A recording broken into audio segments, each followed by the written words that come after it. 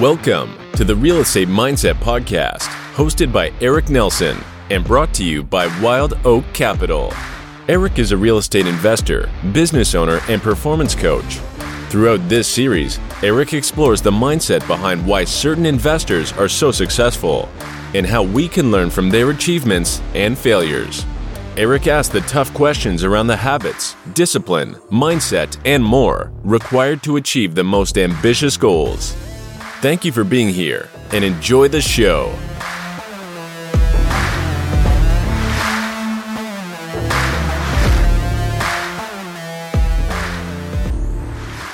Hey everybody, welcome to Real Estate Mindset. This is your host, Eric Nelson, and today's guest, John Rickgarn. He's awesome because he's talking about like investing passively, and it's almost like that's what he does for a living. And it's really cool to hear. And he essentially does, right? He's also a realtor, but he quit his kind of sales job and headed in this direction. So he has a podcast talking about all these tips, about all these things that are helpful with passive investing. And so it was just a cool conversation for me to kind of pick his brain on what he's invested in and pros and cons of it and all that stuff. So I sincerely hope you get some good info from this. So I'll bring in John Rickgarn. All right, John Rickgarn, thanks for being here. Very much appreciate your time. Thanks for being on the show. Yeah, you bet. Pleasure's all mine. Thanks, Eric. Yeah, I can't wait to hear more. I mean, we shared a little bit about your story, but I want to hear more. So I guess, we'll just dive right in. If you could, maybe give us a little bit of your background, and then we'll obviously continue to dive deeper in passive income, as I know that's kind of your thing, but we'll get into it. But if you could, give us your background, what brought you to real estate? Sure. So I'll actually kind of take a step back to, around 2011, 2012, kind of that area. And even before, I was kind of highly paid salesperson. I sold office equipment, ended up being in that industry for 12 years and was very much go, get up at, 6:30, drive a lot, put on 150, 200 miles a day. And then when getting home, open up the laptop and working on proposals, answering emails, working 40, 50, 60 hours a week. And yeah, I made good money. I shoveled a lot into my retirement accounts. And I can just remember it was actually November of 2014 that my wife, she decided, long story short, she decided to leave a toxic work environment and go back to school to get her doctorate to become a teacher. So I remember sitting there, it's like, all right, we're down to one income, just go out, sell more, started to reevaluate what was coming up on leases and stuff next year. And then it just kind of dawned on me at that time, I was 31 years old. And if I was to relive my entire life per se, all those birthday parties, works, etc., I still would be at the arbitrary retirement age of 65 that everyone says you should be. And during that whole 31 years, I'd be working 40, 50, 60 hours a week.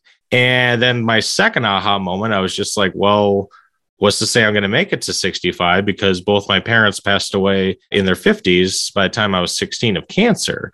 So it was just kind of this awakening moment of, okay, there's got to be more out there than just, working your tail off, save to retirement, and which is not a given. And is there something else out there other than working? And that's where I kind of started to do a deep dive into books and podcasts, YouTube channels, mindset, and learned about passive income and then obviously real estate, and just kind of took off from there since 2014. Oh, I love it, man. Well, I'm sorry to hear about your parents, and thanks for your vulnerability to kind of share your aha moments. Yeah. So then I guess let's talk about this a little bit. So you had a couple aha moments. You were like, man, why would I continue to kind of grind, right? Yep. Passive income is a possibility. So what does that look like? What does it look like for you? And then how did you get started? And then maybe, continue forward to where we are now. Sure. So at that time I was, what's the saying called? You're unconsciously incompetent. You don't know what you don't know. Yeah. So I just kind of did a deep dive into, everything from real estate, promissory notes, stock dividends, you name it. And it was really just kind of a, mindset change. Instead of working so many hours, selling so many copiers or whatever the number may be, it was just setting up passive income streams. And my motto, tagline, if you will, I've always kind of looked at as financial freedom one bill at a time, where I look at my monthly recurring bills.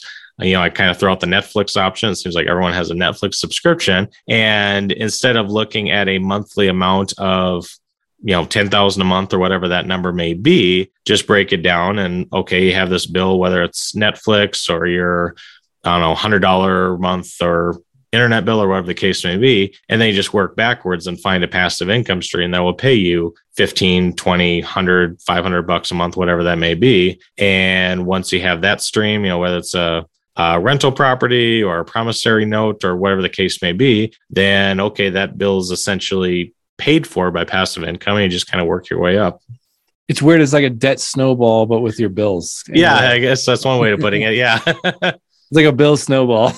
Yeah, I never thought of it that way. So let's dive way deep here. What do you invest in passively? Maybe there's quite a few things, and if you don't mind, we can get into like maybe pros and cons of each of these avenues. Because obviously, like I'm a real estate investor, but we've had all kinds of guests on the show. That's the point is education, right? So if there's something you're doing that's better than real estate, I want to hear about it. Sure. And also like pros and cons of some other avenues. So yeah, I guess essentially what have you been investing in, and then pros and cons of those things? Sure. Well, probably first and foremost, and what I've invested in the most is cash flowing real estate, leveraged with, 15, 20, 30-year loans. And obviously the passive income comes into play to pay everything from our mortgage payment to our utilities and whatnot. Since I started with my first investment in 2016, currently have investments in 5 states, but then also went into passively investing with real estate syndications. And last 2 years, I'd say, really started getting into trust deed investing, where you're a partial owner and you're essentially the bank, so to speak. So instead of someone, Eric pays Bank of America or Chase or whomever the monthly mortgage payment, well, that monthly mortgage payment is getting paid to investors like myself. So, got it. Okay. So do you have rental properties? Because it sounds, at first it sounded like maybe you have a property or two. And so did you buy those, and what are those pros and cons of those? Yeah. So kind of did things in reverse. I actually started with a fourplex back in 2016. Creative financing there. I actually pulled money out of my Roth IRA, used it as a down payment, and then used a non-conventional loan for the rest. Since then also got a duplex in Wilmer, Minnesota, about an hour north of Marshall, condo down in Tucson, Arizona, which is our short-term rental / second home, duplex in Davenport, Iowa, a single family home in Memphis, Tennessee, and then 2 single family homes in Birmingham, Alabama. So awesome. Okay. And so what are the pros and cons of like doing those kind of what we'll call smaller, like single family duplex type stuff? Like, do you still enjoy those? There's some things like the reason I'm asking all this is going back, would you have done things differently? And do you still like those investments? I do still like them. In hindsight, I wish I started earlier. I mean, I still remember the days of seeing, sub $100,000 properties, turnkey models, throughout the US. And there's a few out there, but they're getting more $150,000, $200,000 and such. I like the single family home just because, one, obviously it's open for conventional financing, but you just have more exit strategies where if you sell it to a first-time home buyer later on, another investor, or, you kind of have more avenues. Whereas a multifamily, you're pretty much stuck with another investor where they're just going to look at the numbers, where, as we've seen, right, wrong, or indifferent the last 2 years, where people are bidding $20,000, $30,000, $40,000 above asking price, no contingencies, kind of makes it a little bit easier for single family rentals to, have an exit plan if you need it. Yeah, I love it. Okay. So then let's talk about syndication. So that sounds like those are next sort of passive investment. And when you say passive, so I assume all of these have property management in place before we jump to syndications? Yeah, that was a caveat with my wife when I first kicked around real estate investing. She said, all right, I support you, but we're getting property managers. We're not, being the ones to get calls or having to deal with tenants. And she, jokingly throws me under the bus. It's like, I'm handier than you are. So doesn't make sense to have you the one on call. Oh, that's awesome. Okay, cool. And syndications. So how many of those have you invested in so far? Right now, let's see, I just invested in my 3rd one. So as far as like true syndications per se. Okay, cool. So how are those going? Pros and cons of those? Pros and cons, if you're a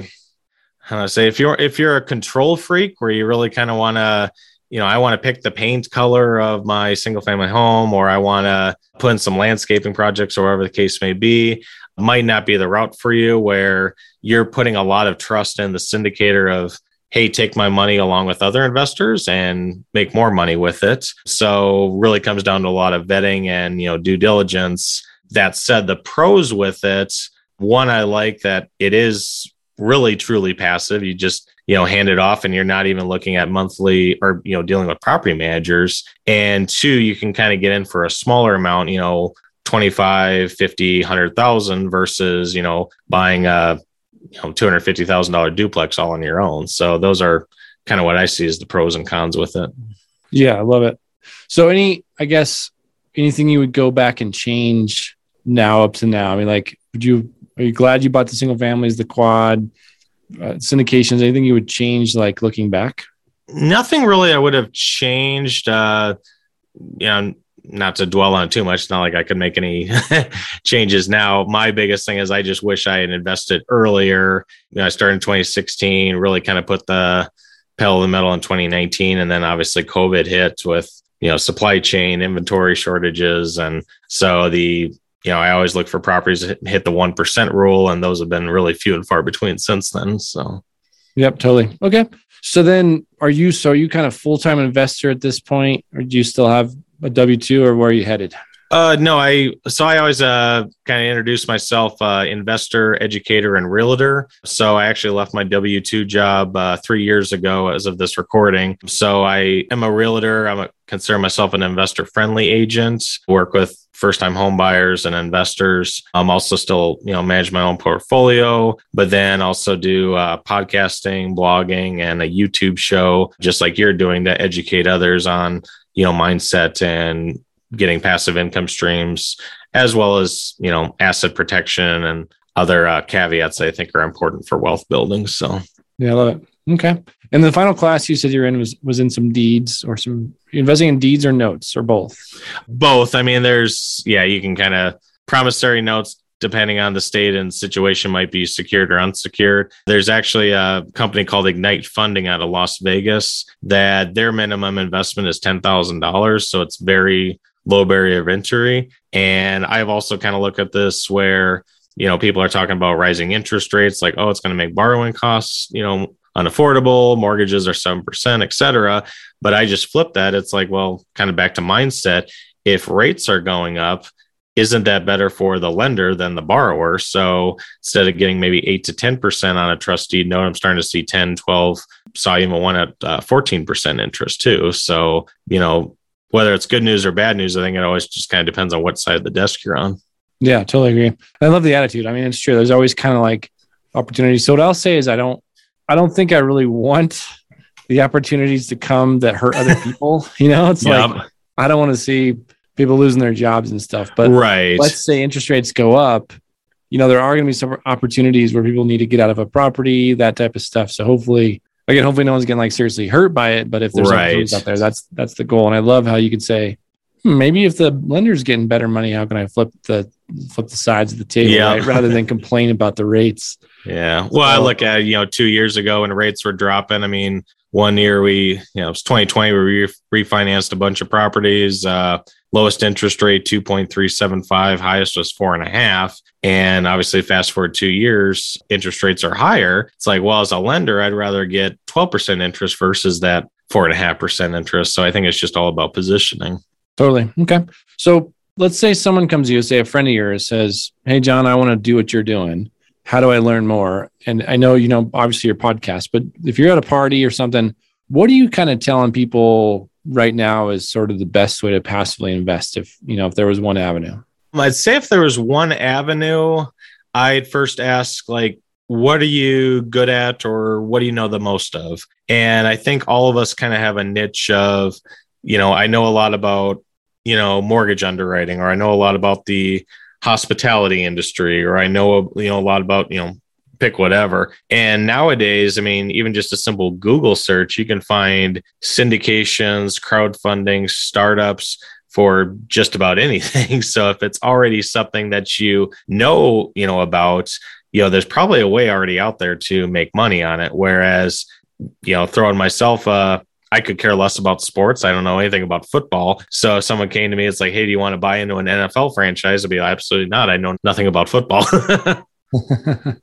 Got it. Okay. So what is your podcast? Let's kind of pitch your stuff here. How are you getting the word out? Sure. Yeah, my podcast is the Wealth and Freedom Nexus. Just came up with the title of, I know a lot of wealthy people that have a lot of money, but they just don't have time freedom. And I always kind of think back to when we were back in school as kids, where we had a lot of time freedom. We had weekends, holidays, and 3 months in the summer off, but I don't think many of us were wealthy. And I think the connecting point to really have a life filled with time freedom and wealth and income is through passive income, where it's income constantly coming in 24/7, whether you're working or not. That's really the key to get financially free versus I got to get a better job. I got to find, more hours or get a raise. And I've basically just taken the route of everything that I've learned in the last 8 years, kind of putting it through a funnel and kind of the best of the best, if you will, for, companies, investments that I've myself have experience with, to tax tips and everything. So if someone was in my position that I was in 8 years ago, hopefully they're able to leapfrog and get to financial freedom even quicker. Yeah, I love it. I mean, that's, again, the goal is to kind of share the knowledge. That's what I love so much about this space is like, you're not competing. Like if you're going, especially as a passive investor, I mean, literally the options are limitless. It's like, why not share? Why not educate? I love it. So it's awesome, John. Well, I appreciate you kind of getting the word out because I think, I've said it a lot. It's a pretty powerful tool. Mm-hmm. Well, I think I can't remember who said it, but can't remember the quote off the top of my head, but it was like, you learn a lot from other people's successes, but you learn 10 times more and 10 times faster from other people's mistakes. So if you can kind of share or hear stories of, don't invest here or don't do this, or make sure you do better due diligence, I think it's just going to make everyone's journey a little bit faster. Yeah, that's so cool, man. Ron Johnson, we're going to shift gears here. I have some questions for you. Sure. Do you have a morning routine? Morning routine, either my alarm or my son wakes me up. Then I let the dogs out, change him, feed him, or eat breakfast together, kind of get ready for the day, drop off at daycare, drop off my wife at work. And then every day is different for me. So sometimes I'm on the road, sometimes I go in the office. Sounds good.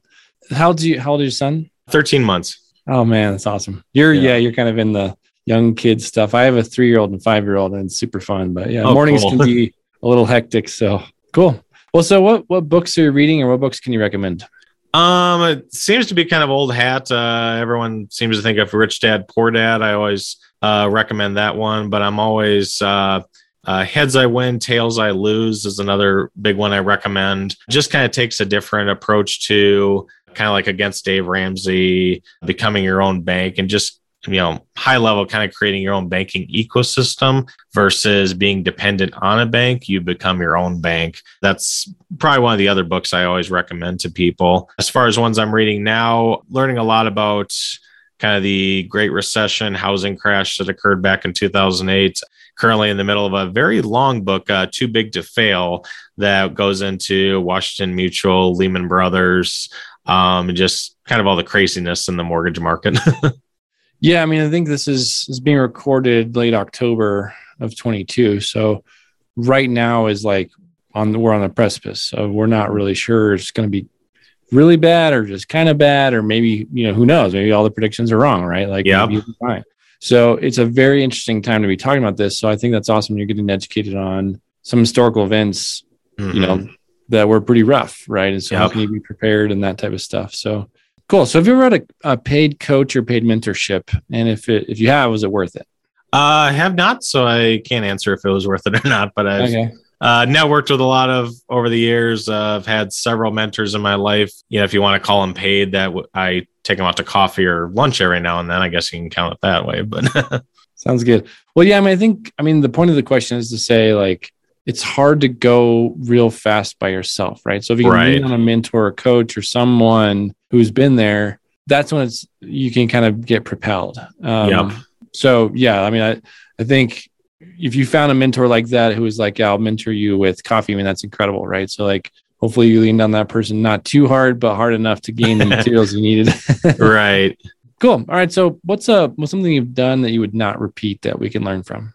Something I've done that I would not repeat. Let's see, probably the one thing, and this kind of goes down the tax rabbit hole, so to speak, is I did invest in a lot of promissory notes, trust deeds on my own for a number of years. But I found out that as far as the IRS is concerned, they treat interest payments a lot differently. They basically tax you at your marginal interest rate versus like rental income, where obviously it's very advantageous, especially depreciation. So probably the biggest thing that I would do over again is that any investment that was taxed in my marginal tax bracket, I'd either not do or do in my retirement account and concentrate more on the income streams that, are taxed between 0 and 15% versus, 25 to 30. Yeah, I love it. I mean, it sounds to me like you've lots of tax tips. So this is definitely not a question I ask. I don't think I've ever asked any guest this, but like, do you have a tax tip maybe for people who are looking to passively invest? I mean, the one you just gave was amazing, but sure, maybe there's like a low hanging fruit, maybe.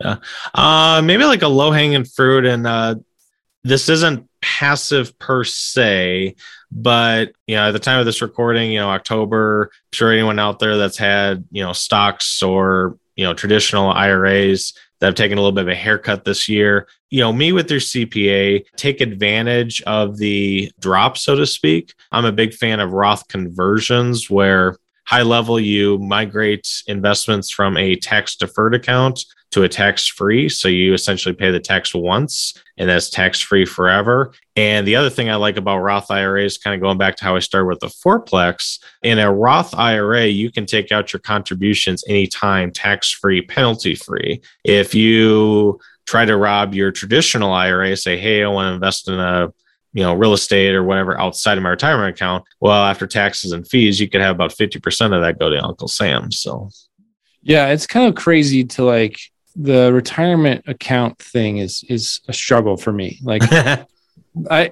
mean, I think there's so many rules around it, right? That like, to your point, if you don't follow the rules or you don't maybe even know them to follow them, you can end up with this giant tax bill if you start taking them out or moving around. Right. Yeah. So I guess really quickly. So if you have a Roth IRA, let's just say, sure, and you're young, let's say you're 40, I know there's a maximum, I think it's $6,500 a year or something like that you can put in. So you're saying you can take some of that cash out penalty free at any time? Sure. And actually 6,500 is the new threshold for 2023. I think it's still 6,000 for 2022 here. But yeah, if you, max out your Roth IRA every year, you've already paid the tax on that. And just using round numbers, you put in 6,000, it grows to 9,000. You can take the 6,000 out penalty-free, tax-free. The earnings you can't touch until you're 59 and a half. But if you do, whatever reason, decide, yep, I'm taking that out, then you're just hit with a 10% penalty, which to me is a little more palatable than your highest marginal tax bracket plus a 10% penalty. So got it. Okay, cool. No, great tip. Right on. So the final question is kind of two parts. So what is your definition of success?